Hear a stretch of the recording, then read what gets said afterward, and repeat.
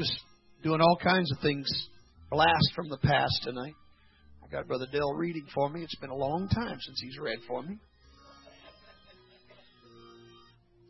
Poor Brother Dell, he, as most of you know, he works what they call the graveyard shift.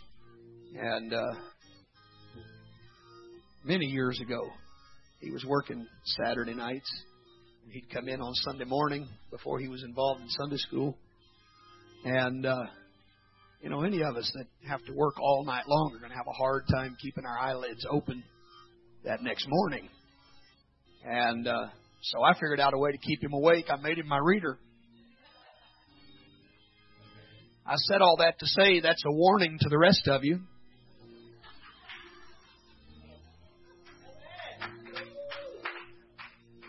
You fall asleep on me, you may be on the platform next. Well, praise God. Hallelujah. He never fell asleep on the platform to my knowledge. I do know one preacher that his reader fell asleep while he was having him read, so at least I haven't added that to my repertoire yet. Praise God. Hebrews chapter 6 and verse number 1. The Bible says, "Therefore, leaving the principles of the doctrine of Christ, let us go on unto perfection, not laying again the foundation of repentance from dead works and of faith toward God, of the doctrine of baptisms, and of laying on of hands, and of resurrection of the dead, and of eternal judgment, and this will we do, if God permits." Now, the apostle here is telling us what the foundation is. The foundation is repentance, faith, baptism, all of these things. And we began several weeks ago dealing with the doctrine of baptism. Tonight, the Lord willing, is going to be our fourth and final installment on this series of studies. And we'll be moving on into some other things next week, if God permits. But for tonight, we're going to do our best to try to bring this series of studies to a close and try to deal with any questions and answers that are questions and arguments that may be presented against the things that I've been teaching you over the last several weeks. And we want to try to answer those things from the Word of the Lord. So let's pray one more time. Let's ask God to speak to our hearts together right now. We need the touch of the Lord to be in this service. Everybody, let's lift our voices to the Lord right now. Jesus, in your name, I thank you, God, for your goodness. God, I need you. I ask you to help us. I ask you, God, to use me, God, tonight. I need the touch of the Holy Ghost. God, I don't know what to do.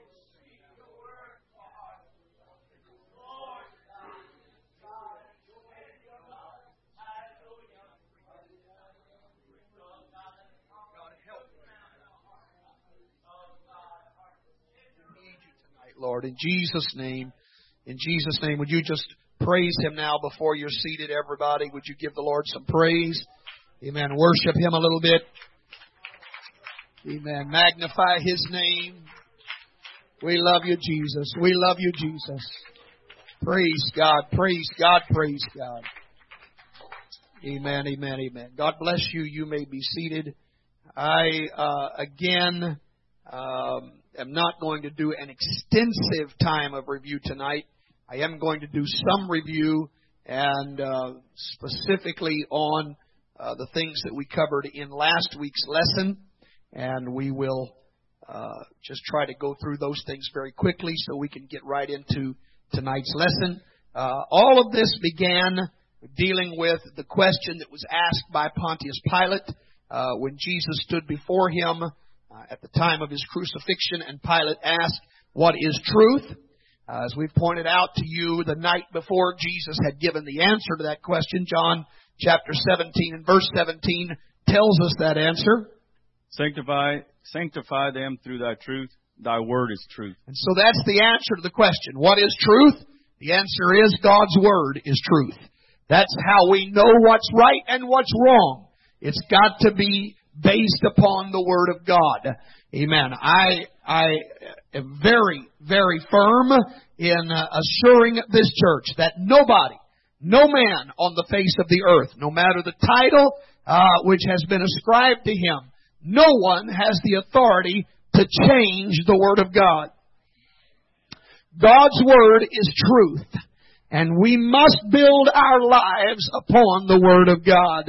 Amen. Our opinions are absolutely meaningless.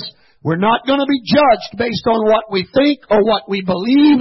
We are going to be judged by the never-changing Word of God. Amen. Praise God. Amen. In our first study, we showed you how that Paul emphatically stated that there's only one true gospel. Amen. And anyone who preaches anything different than what the apostles preached is to be accursed. Amen. Galatians chapter 1 tells us. So we must never allow our tradition to stand in the way of God's truth. Tradition may be comfortable. Tradition may be convenient. Tradition may be familiar. But the truth will make us free. Praise God. Amen. Amen. And so, again, we've covered a lot of things over the last several weeks. We've discussed the issue of whether or not baptism is necessary for salvation. We went through that. We spent a good deal of time on that. We talked about the whole process of immersion or sprinkling when it comes to baptism. Hopefully we settled that issue in your mind. And then last week we began to deal with the issue of the name of Jesus being mentioned at baptism. And we talked about a lot of things there. Amen. We talked about the importance of formulas and how it is very important how you were baptized. Amen. Jesus did not say, I am one of many ways, but He said, I am the way. There's only one way for us to be saved. Hallelujah. Amen. And so we've already shown that baptism is a part of that, and so we need to know how the Bible teaches us to be baptized. We talked about the group in Acts 19 that were baptized by John the Baptist, but that baptism was not sufficient. They had to go back and be baptized again, and we learned later in the lesson that the reason they had to be baptized again was because it had to be done in the name of Jesus. Well, hallelujah. Amen. We talked about the command that Jesus gave in Matthew 28:19 when He said that you are to baptize in the name of the Father, the Son, and the Holy Ghost. We talked about obedience to that command versus repeating that command. In fact, I had someone just today ask me that question again. Why does it have to be in the name? They said, why isn't Father, Son, Holy Ghost good enough? And so I went through it again, that it's a matter of not just repeating what Jesus said, but doing what Jesus said. And He said, baptize in the name. Father is not a name. Son is not a name. Holy Ghost is not a name, but Jesus is a name. And it's not just a name, it is the only name under heaven given among men whereby we must be saved. Amen. We showed you how in John 5:43 the name of the Father is Jesus. Matthew 1:21 the name of the Son is Jesus. John 14:26 the name of the Holy Ghost is Jesus. Amen. And we showed you how that throughout the New Testament, everybody that was ever baptized was baptized in the name of Jesus Christ. Amen. We gave all the scriptures for that. All of that is in our last lesson, Acts 2:38, Acts 8:16, Acts 10:48, Acts 19:5, Acts 22:16. All of these examples show people being baptized in the name of the Lord Jesus. And there is not one example anywhere in the Scripture where anyone was ever baptized saying Father, Son, and Holy Ghost. Amen. Colossians 3:17 says we're to do everything in the name of Jesus. And everything includes water baptism. Amen. Amen. And then we went through some historical references. We read to you from books like the Encyclopedia Britannica, the Westminster Dictionary of Church History, the Interpreter's Dictionary of the Bible, the New International Standard Bible Encyclopedia, the Dictionary of the New Testament, Harper's Bible Dictionary, Vine's Expository Dictionary of New Testament Words, the theology of the New Testament, and every one of these sources state that baptism in the early church was always done only in the name of the Lord Jesus. It wasn't until hundreds of years after the death of Christ that anybody was ever baptized saying Father, Son, and Holy Ghost. It was always done in Jesus' name, and man changed it to a different formula. Amen. We also, last week, talked about the argument, I'd rather obey Jesus than Peter. And we talked about this is a common argument. I've had a lot of folks that have said that to me, but we discussed all the reasons why that's not a valid argument and why you really don't want to try to make that kind of a claim. Amen. And I can just tell you tonight that I wish people really would want to obey Jesus. Because if they really wanted to obey Jesus, they would be baptized by immersion in Jesus' name. Praise God. Amen. Having said that, we are going to now look at some of the arguments, not just against Jesus' name baptism, but against the doctrine of the necessity of baptism. And we're going to talk about those from the Scripture tonight for the remainder of this lesson. So let's begin with one of the most common, and that is found in Luke chapter 23. If you'll follow along in your Bibles, Luke 23, verses 38 to 43. Let's read this familiar story together. And a superscription also was written over him in letters of Greek and Latin and Hebrew. This is the King of the Jews. And one of the malefactors which were hanged railed on him, saying, If thou be Christ, save thyself and us. But the other answering rebuked him, saying, Dost not thou fear God, seeing thou art in the same condemnation? And we indeed justly, for we receive the due reward for our deeds. But this man hath done nothing amiss.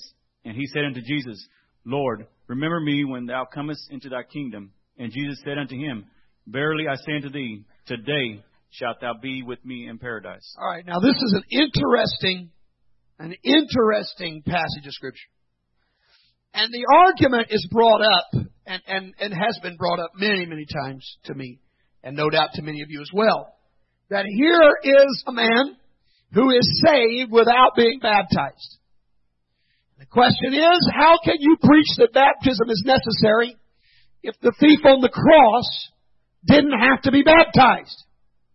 Well, I want us to go back and look at something here. Let's go back to verse 42 for just a moment. And I want us to see the prayer that he prayed. His prayer was, Lord, remember me when thou comest into thy kingdom. Did he repent? Did he ask God to forgive him? Have we not already established that repentance is necessary? Is anybody going to tell me that any sinner can simply say the words, Lord, remember me, and they're saved? I don't think so. If that's all it takes, then it's a whole lot easier than anything we've seen in the Scripture for the many weeks we've been studying this. And Jesus saying you must be born of water and Spirit, really, if this is all it takes, saying, Lord, remember me, then John 3 and 5 is not necessary. No other Scripture in all the Word of God is necessary. All we got to do is say, Lord, remember me. Obviously, there's a problem with trying to compare our salvation to the salvation of the thief on the cross. Now look, we understand this, that we are today living in what is known as the church age. But the church did not begin until the day of Pentecost.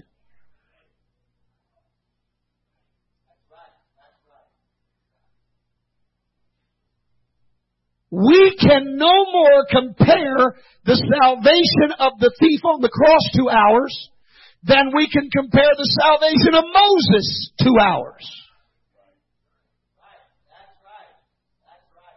Moses didn't live during the church age. Abraham didn't live during the church age. Was Abraham saved? I believe he was. But he wasn't saved the way we're saved. And so when we look at a man who died before the church age, you can't look at his salvation and compare it to the salvation that is required of us today. It's really not a difficult thing for us to answer. Amen. We know that the Holy Ghost was not even given at this time. We see this in John chapter 7, verse 39. But this spake he of the Spirit, which they that believe on him should receive. For the Holy Ghost was not yet given, because that Jesus was not yet glorified. Right. So until Jesus was glorified, nobody could receive the Spirit of God. The thief on the cross did not receive God's Spirit. Well, hallelujah. He couldn't, according to the Scripture.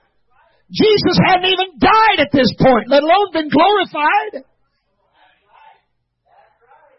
So we can in no way take this man and his salvation and try to prove what God requires of sinners today. Just doesn't work. Praise God. Amen. If we want to find out about what God requires today, we go to the church age. We go to the book of Acts. We find out what's preached in the book of Acts. That tells us about people being saved. Well, praise God. Amen. All right, let's look at another one here.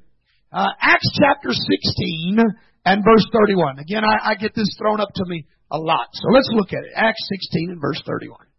And they said, Believe on the Lord Jesus Christ, and thou shalt be saved, and thy house. All right, now, people say that all Paul told this jailer was just believe. And that's all that's necessary for salvation. Because that's all he said, was just believe. Well, it is true that he said believe. But it is not true that that's all he said. Now, let's think about this scenario. Let's think about what's going on in Acts 16. Does anybody remember what was going on in Acts 16? Paul was the first man to arrive in Macedonia to preach the gospel. Until this starts happening, nobody's been there to preach Jesus Christ. It's not like going into a city in America where everybody's heard of Jesus. He's breaking new ground. He's entering new territory. Nobody's heard the story yet. Paul's the very first one to get there. And this man, I don't believe, first of all, that he was even talking about his soul when he said, what shall I do to be saved? He was looking at a jail that was crumbling. He was looking at prisoners that he thought had escaped. He knew that by morning's light there was a good chance he'd be put to death. He's not thinking about his soul. But Paul used the opportunity to start directing his thoughts towards his soul. And so Paul said, Believe on the Lord Jesus Christ, and thou shalt be saved, and thy house. Now, I find it interesting that people don't want to keep reading this verse. They want to put the period after the word saved. I submit to you tonight that if this is the formula for salvation, Paul is only talking to the jailer. Does everybody agree with that? He's not talking to his family yet. He's never been inside the man's house yet. They're still in the jail. He's talking only to the jailer. And he says to the jailer, if you believe on the Lord Jesus Christ, you will be saved and your family. All right, now hang on. Hang on. If all it takes is to believe, if that's what this means, then Paul said to the jailer, the minute you believe, your whole family is going to be saved. Whether they believe or not. That's what he said. If we're going to interpret it your way, then he is telling us that the instant you believe, you and your family are saved. But obviously that's not what he's saying. what he is saying to a group of people who don't know the story, who don't understand. Paul is saying, if you'll believe on the Lord Jesus Christ, I'm going to tell you some things in a moment that are going to lead you and your house to salvation. This has got to be future tense. And thou shalt in the future be saved. Not at the moment you believe. Now, I'm telling you that Paul did not just say believe. And I'm going to prove that because we shouldn't stop reading with verse 31. We need to keep reading the story. Let's go on to verse 32. And they spake unto him the word of the Lord. Oh, and they spake unto him the word of the Lord. And to all that were in his house. And so now he is beginning to preach to him and his family. All right, let's read on. And he took them the same hour of the night. And washed their stripes. And was baptized. Whoa, and was what? What was it that Paul preached to him when he preached the word of the Lord? He must have preached baptism. Because this jailer took him the same hour of the night and was baptized. Right. Now, look. You got to understand, Roman jailers who just take a prisoner out of the prison, who take this kind of a chance, put themselves in the hand of the prisoner. If they were caught, Rome could have put them to death. This man was risking his life to go be baptized of his prisoner. Evidently, Paul must have preached baptism pretty ferociously. I mean, he must have laid it out there pretty strong. You gotta be baptized! And this man was willing to risk his life, and he was baptized. He and all his straightway. And so Paul preached baptism when he preached the word of the Lord. Hallelujah. Amen. Amen. I'm telling you that Paul did not just say, just believe. But Paul told him, the first thing you got to do is believe, but I've got some more preaching to do. If believing was all it took, there's no need for him to preach the word of the Lord to this man. He got him where he wanted him. He's got him saved. Let's just pack our bags and go. But he wasn't saved just because he believed. He had to be baptized. Amen. In Jesus' name. Praise God. All right, let's move on. Number 3. Ephesians chapter 2, verses 8 and 9 is another one of these passages that I have given to me from time to time. So let's look at it. Ephesians chapter 2, verses 8 and 9. For by grace are you saved through faith, and that not of yourselves. It is the gift of God, not of works, lest any man should boast. All right. Here's the argument. The argument is baptism is a work. And when you preach that you've got to be saved, you're preaching salvation by works. A lot of times they call this doctrine faith plus nothing minus nothing. You are saved by faith alone. End of discussion. Now, I'm telling you that there's a real problem with this kind of philosophy. When you look at Ephesians chapter 2, verses 8 and 9, he said we are saved by grace through faith. All right, put it back up there, would you? Ephesians 2 and 8. Put that back up there. For by, everyone say by grace are you saved through faith. It didn't say you're saved by faith. You're saved through faith, but you're saved by grace. I'm telling you, it's the grace of God that any of us are saved. God's got to extend His grace to us for any of us to be saved. But it's not just a simple act of believing that saves you. For by grace are you saved through faith. It's neither our works nor our faith alone that saves us. It's His grace. But faith becomes the agent through which grace is made available to us. But even here the word faith does not mean simple belief. This word faith does not mean just a mental acknowledgement. That's what people are being told all over the world. Believe that Jesus died, was buried, and rose again, you're saved. The Bible does not define faith that way. That's man's definition of faith. The Bible gives us a Greek word pistos, which really means a firm conviction. In fact, it is such a conviction that it compels you to obey. I'm telling you that if you don't obey, you don't have faith. So somebody who says, well, I believe. Oh, really?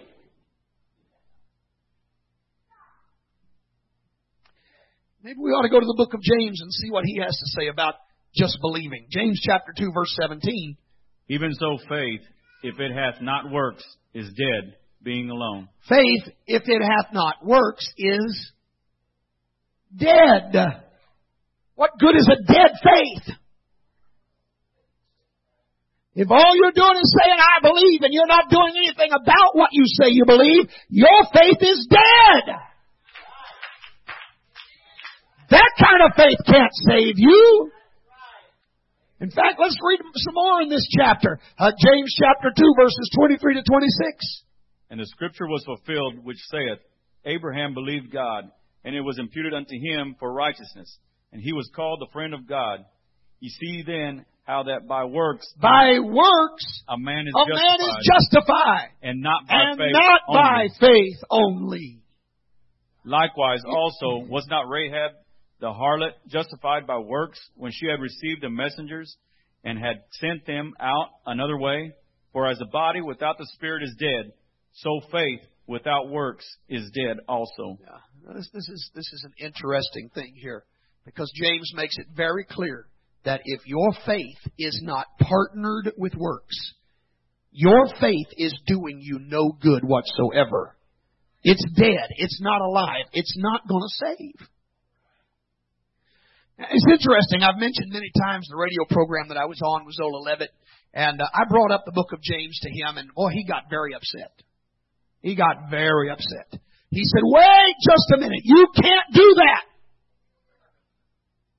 You can't take a book that was written to people that are already saved and try to use it to tell people about being saved. Oh, really? Oh, really? So what happened to Romans chapter 10?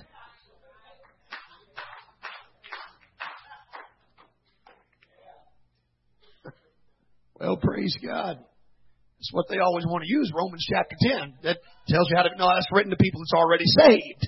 It's not telling you how to get saved. It's written to people already saved. Well, yes, James is written to people already saved. There's no question about that. But he is explaining the whole process of faith. And he says very clearly that faith, whether it's saving faith or any other kind of faith, if it is not accompanied by works, it's really not faith. You're justified not just by what you believe, but by what you do. Amen. Let's look a little bit more at some things here. 1 John chapter 2 and verse 4. He that saith, I know him. Now, is this in your Bible? Is 1 John in your Bible? I want to make sure you don't have one of those wild translations that cuts about half of it out. But I'm not against using some other translations for study's sake and all that. And there are problems within the King James. We know that. However, I just am troubled by any of the translations that just cut out verses. It's another study for another day, but they're based on different sets of manuscripts. And the fact of the matter is the majority of manuscripts agree with the King James, and they choose to use the minority text. to translate these other versions. And that's why a lot of the versions, the NIV and some other versions, leave out a lot of scriptures. They're based on minority texts that leave these things out. That's why, as imperfect as it is and as outdated as some of the language really is, we still stay with the King James, not because we think Peter and Paul spoke in thee and thou language. Somebody said if the King James Bible was good enough for John the Baptist, it's good enough for me. We don't believe John the Baptist or anybody else prior to 1600 used the King James. What we do know and understand is that the King James and a few other translations are based upon the majority of the ancient texts that we have. And that's why we do that. So anyhow, just want to make sure you got 1 John 2 and 4 in your Bible. Here's what it says. He that saith, I know Whoever him, says, I know God, and keepeth not his and commandments, does not keep God's commandments, is a liar. And the truth is not in him. Look, I didn't write this. All right. I know that's strong language. And I know the House of Representatives just reprimanded a guy for using this kind of language. They'll probably reprimand preachers for using it somewhere. That's probably coming. Anyhow, don't get me started on politics. I am so stirred up over some things I've heard today. Just, God help me. He that saith, I know him, and keepeth not his commandments, John said, that man is a liar, and the truth is not in him. So look. I know folks will tell me you're being judgmental. I'm not making this judgment. Are you following me? I'm not making this judgment. The Bible made this judgment. The Bible says anybody who says they know God, but they will not do what God tells them to do, they are a liar. They don't know God.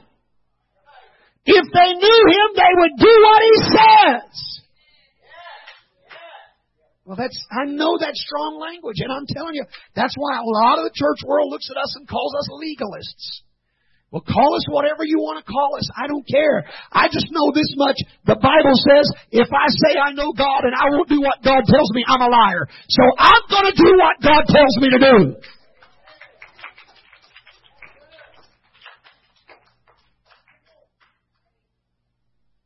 So, it is simply impossible to be saved by faith plus nothing minus nothing. Especially in light of this scripture we read earlier, 1 Peter chapter 3 and verse 21. The like figure whereunto even baptism doth also now save us. Look, do I need any commentary on this? Can we understand what Peter just said? Baptism doth also now what? Save us! I'm telling you, somebody who will not obey the commands of God, John said, they don't know God. They don't know God. If they knew Him, they would obey Him. Didn't Jesus make a statement one time, if you love me, keep my commandments? Did He say it? If you love me, keep my commandments. That's why, I've dealt with this before, and I don't know if any of you have this bumper sticker. If you do, I'm not addressing you, but, there used to be a bumper sticker, honk if you love Jesus. And somebody came out with a reply, said, if you love Jesus, tithe, any old goose can honk. Well, I can tell you this much, if you love Jesus, obey Him. If you love Jesus, do what He says do. Don't call Him Lord if you're not going to obey. If you don't obey, He's not your Lord. If you don't obey, He's not your master. What does the word master mean? We don't hardly use the word Lord anymore. When it was translated that way in the King James Bible, they understood what the word Lord meant. We don't use that term, but we do use the word master. We understand what that means. And if we're going to call Him our master, we're going to have to obey Him. If we don't obey, He's not our master. It's that simple. Amen, amen. Now, one other thing I want to just throw in here very quickly. James said that we are justified by works. Can you go back and get for me James chapter 2 and verse 24? I just want to put that back up on the wall here real quick. James 2 and 24, and it's back in the reading there somewhere, Brother Dale. If you'll find that and read that for me, James 2 and 24. Ye see then how that by works a man is justified, and not by faith only. All right. So we are justified by what? We're justified by works. Now, with that in mind, I want to take you to 1 Corinthians chapter 6 and verse 11. 1 Corinthians chapter 6, verse 11. And such were some of you, Uh-huh. but ye are washed. But you are what? Washed. What is that word, church? You're washed, all right? But ye are sanctified. All right, you're sanctified. But ye are justified. But you are, what is this word? Justified. How? In the name of the Lord Jesus. In the name of Jesus. And by the Spirit of our God. And by the Spirit of our God. You're washed. You're sanctified. You are justified through two things. Jesus' name and the Spirit of God. Sounds a lot like John 3 and 5 to me. Except a man be born of water and of the Spirit, he cannot enter the kingdom of God. Is that what Jesus said? All right. Paul said the way that you have been washed and sanctified and justified is by two elements, the name of Jesus and the Spirit of God. How does the name of Jesus come into this equation? Not by saying Lord Jesus, because Jesus said not everyone who says Lord, Lord is going to be saved. So the only way the name of Jesus can come into this is when we get you in the water and we say the name of Jesus at baptism. Hallelujah. And then you receive the gift of the Holy Ghost. Then you can say, I've been washed, sanctified, and justified in the name of Jesus and by the Spirit of God. Praise God. All right. One last thing that I want to bring up here tonight, and that is, it's an interesting one. It's not quite as common, but I have heard it on occasion in talking to people, especially one particular church group that I've dealt with. They like to say that they'll agree with Acts 2:38. They quote Acts 2:38. In fact, I'll never forget the first time I saw them take an ad out in a newspaper and quote Acts 2:38. I was shocked. Of course, I was a young convert, and I thought, man, I thought that was just our scripture. I didn't know anybody else used that scripture. And I was very surprised that they were quoting Acts 2:38. And I had a school friend who attended that particular church. And so I talked to him. I said, well, now, what is all this? You're using Acts 2:38. I said, you baptize in Jesus' name? Oh, yes, absolutely. We baptize in Jesus' name. I said, really? He said, yes. I said, so when you baptize folks, you say the name of Jesus? Oh, no. We don't say in the name of Jesus. We say Father, Son, and Holy Ghost. I said, I thought you said you baptize in Jesus' name. He said, we do. Well, it was a little confusing to me until I came to understand that they teach that when you say in the name of Jesus, what that means is by the authority of Jesus. So they take every reference in the book of Acts where it says to be baptized in the name of Jesus, and they say that simply means by the authority of. But Matthew 28:19 means repeat this phrase, in the name of the Father, Son, and Holy Ghost. It's still a little confusing, but that's why they'll quote all these scriptures saying in Jesus' name, but they mean by His authority. They say that's what in the name of means. And they will go to scriptures that would talk about casting out devils in the name, and they say that means by His authority. When you do things in the name, you're doing it by their authority. It's kind of like They would tell you a policeman saying, stop in the name of the law. That just means by the authority of the law. And so when Peter said in Acts 2:38, be baptized in the name of Jesus, he didn't literally mean say that name. He just meant use Jesus' authority to do it. But Jesus has already told us how He wants it done when He said Father, Son, Holy Ghost. All right, everybody's got the argument? That's what they tell me. To me, there's a very, very simple explanation. You know, one of the things that I've said over and over and over as we've done any kind of Bible study is the best commentary on Scripture is Scripture. You want to know how to interpret a verse? Find another verse. Right? All right, so if we're going to accept the premise that in the name of means by the authority of, then I want us to go to Mark chapter 13 and look at verses 5 and 6. And Jesus answering them began to say, take heed, lest any man deceive you. Take heed, lest any man do what? Deceive you. Read. For many shall come in For my many name. shall come. How? In my name. In my name. Saying, I am Christ, and shall deceive many. Look, is Jesus saying there are going to come deceivers? Many deceivers will come by His authority? He's giving them the authority to come and deceive people? I don't think so. You know, the Scripture gives us such a beautiful way to answer of the Scripture. All right, have I got your attention again?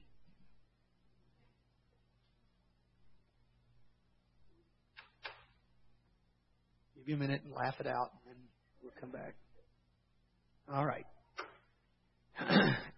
I do not believe that Jesus was saying, many shall come by my authority and deceive many. He's not giving them the authority to deceive people. When He said they shall come in my name, He explained they will say, I am Christ. Hallelujah. I heard this argument many years ago, and I don't have the Scriptures right here in front of me, but during a debate between one of these preachers and an apostolic preacher, I was there, and this preacher got up and told the apostolic, he said, look, the Bible tells of a time when David sent his men to Nabal. And David told them, you go in the name of David, and you tell him that we've kept his flock safe and this, that, and the other. He said, now, don't try to tell me that they all showed up and said, David, David, David, David, David. When David said that, he meant by my authority. And I'll never forget the response, because the man just simply opened his Bible and read the story. And it said, when they went, Nabal said, who is David? Somebody said his name. Somebody called his name. Well, praise God. I'm telling you, when the Bible says in the name of, it's not talking about by His authority. It literally means to call His name. In fact, when you go back to the original Greek, the phrase in the name,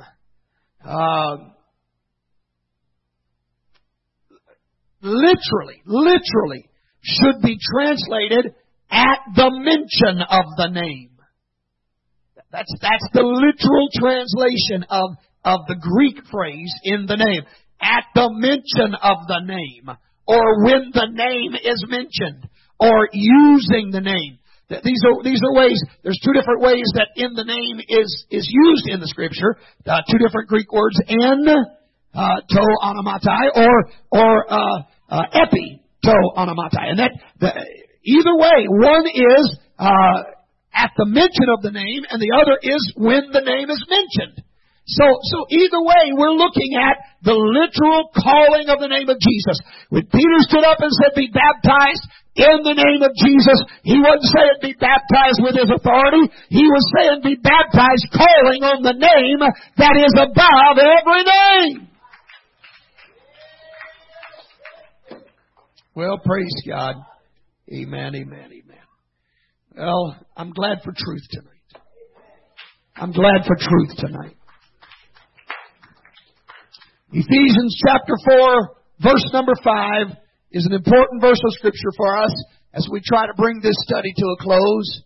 The Bible says there is one Lord. One Lord. There is one faith. One faith. And there is one baptism. One baptism. There's only one that God recognizes. So this is why it is so important that we do it right.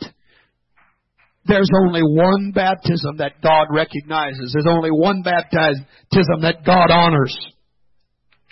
I mentioned a while ago the Apostle Paul said, if you preach anything other than what the apostles preached, you're to be accursed. Galatians chapter 1 and verse 8 says this. But though we or an angel from heaven preach any other gospel unto you than that which we have preached unto you, let him be accursed. It's very, very clear. It doesn't matter who it is. It doesn't matter what they call themselves. It doesn't matter if they've got wings, a halo, and a harp. If they're preaching anything different than what the apostles preached, Paul said they're cursed of God. Amen. And so, we've got to preach what the apostles preached. And I've already shown you every one of the apostles baptized using the name of Jesus Christ. Amen. Friend, let's never, ever be guilty of the same thing the Pharisees were guilty of. Mark chapter 7 and verse number 9. And I'm coming to a close. Sister Regan, come. Mark 7 and verse 9. And he said unto them, full well, ye reject the commandment of God, that ye may keep your own tradition.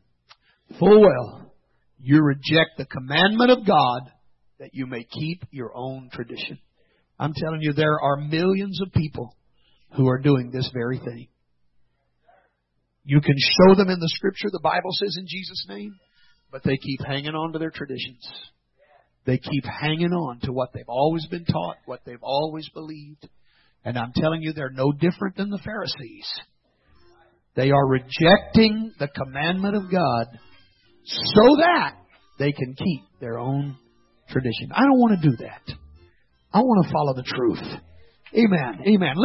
Listen to what the Bible says in 1 Samuel chapter number 15, verses 22 and 23. And Samuel said, hath the Lord as great delight in burnt offerings and sacrifices as in obeying the voice of the Lord? Behold, to obey is better than sacrifice. And to hearken than the fat of rams. For rebellion is as the sin of witchcraft, and stubbornness is as iniquity and idolatry. All right, let's move on. I want to show you. I quoted this a while ago. Got a little ahead of myself. Let's go to John chapter 14 and verse number 15. It's very simple. If you love me, keep my commandments. Jesus said, if you love me, this is what I expect. Keep my commandments. In fact, he said it again in verse 23. Jesus answered and said unto him, if a man love me, he will keep my word. He will do what? Keep my words. You know, I've told this church about a conversation I had many years ago with a lady. I was quoting Scripture to her, and finally she picked up her Bible. It was sitting there on the counter, and she picked it up, and she thrust it at me, and she said, show me where it says I have to obey this book. Okay? Here we go. Jesus answered and said unto him, if a man love me, he will keep my words, and my Father will love him, and we will come unto him and make our abode with him. If he love me, he will keep my words. Sounds simple enough to me. You really love God, you're going to do what the Bible tells you to do. Amen. Amen. Amen. And one of those commandments we have seen over and over again is to be baptized in the name of Jesus. Well, praise God. Let's close with John 8:32. Ye shall know the truth. You shall know the truth. And the truth shall make you free. The truth shall make you free. Hallelujah. I love it. It doesn't say it'll set you free. It'll make you free. Because He's going to make you all over again. You're going to be a new creation. It's not the old man that's been set free. He just makes a brand new man. Old things are passed away, and all things are become new. Well, hallelujah. And you shall know the truth, and the truth shall make you free. Well, praise God. Let's lift our hands and love the Lord tonight. Let's thank Him for that truth that makes us free. Come on, let's love Him, everybody. Let's love Him. Let's love Him. Hallelujah.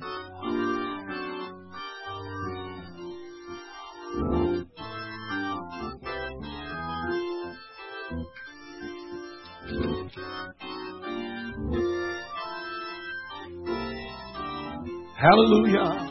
There's only one way to God. One way to God. There's only one way to God. Baptized in Jesus' name. Oh, there's one way to God. There's one way to God. There's only one way to God. Baptized in Jesus' name. Well, it's the water and the Spirit. One way to God. The water and the Spirit. One way to God. The water and the Spirit. One way to God. Baptized in Jesus' name. There's only one way to God. There's only one way to God. There's only one way to God. Baptized in Jesus' name.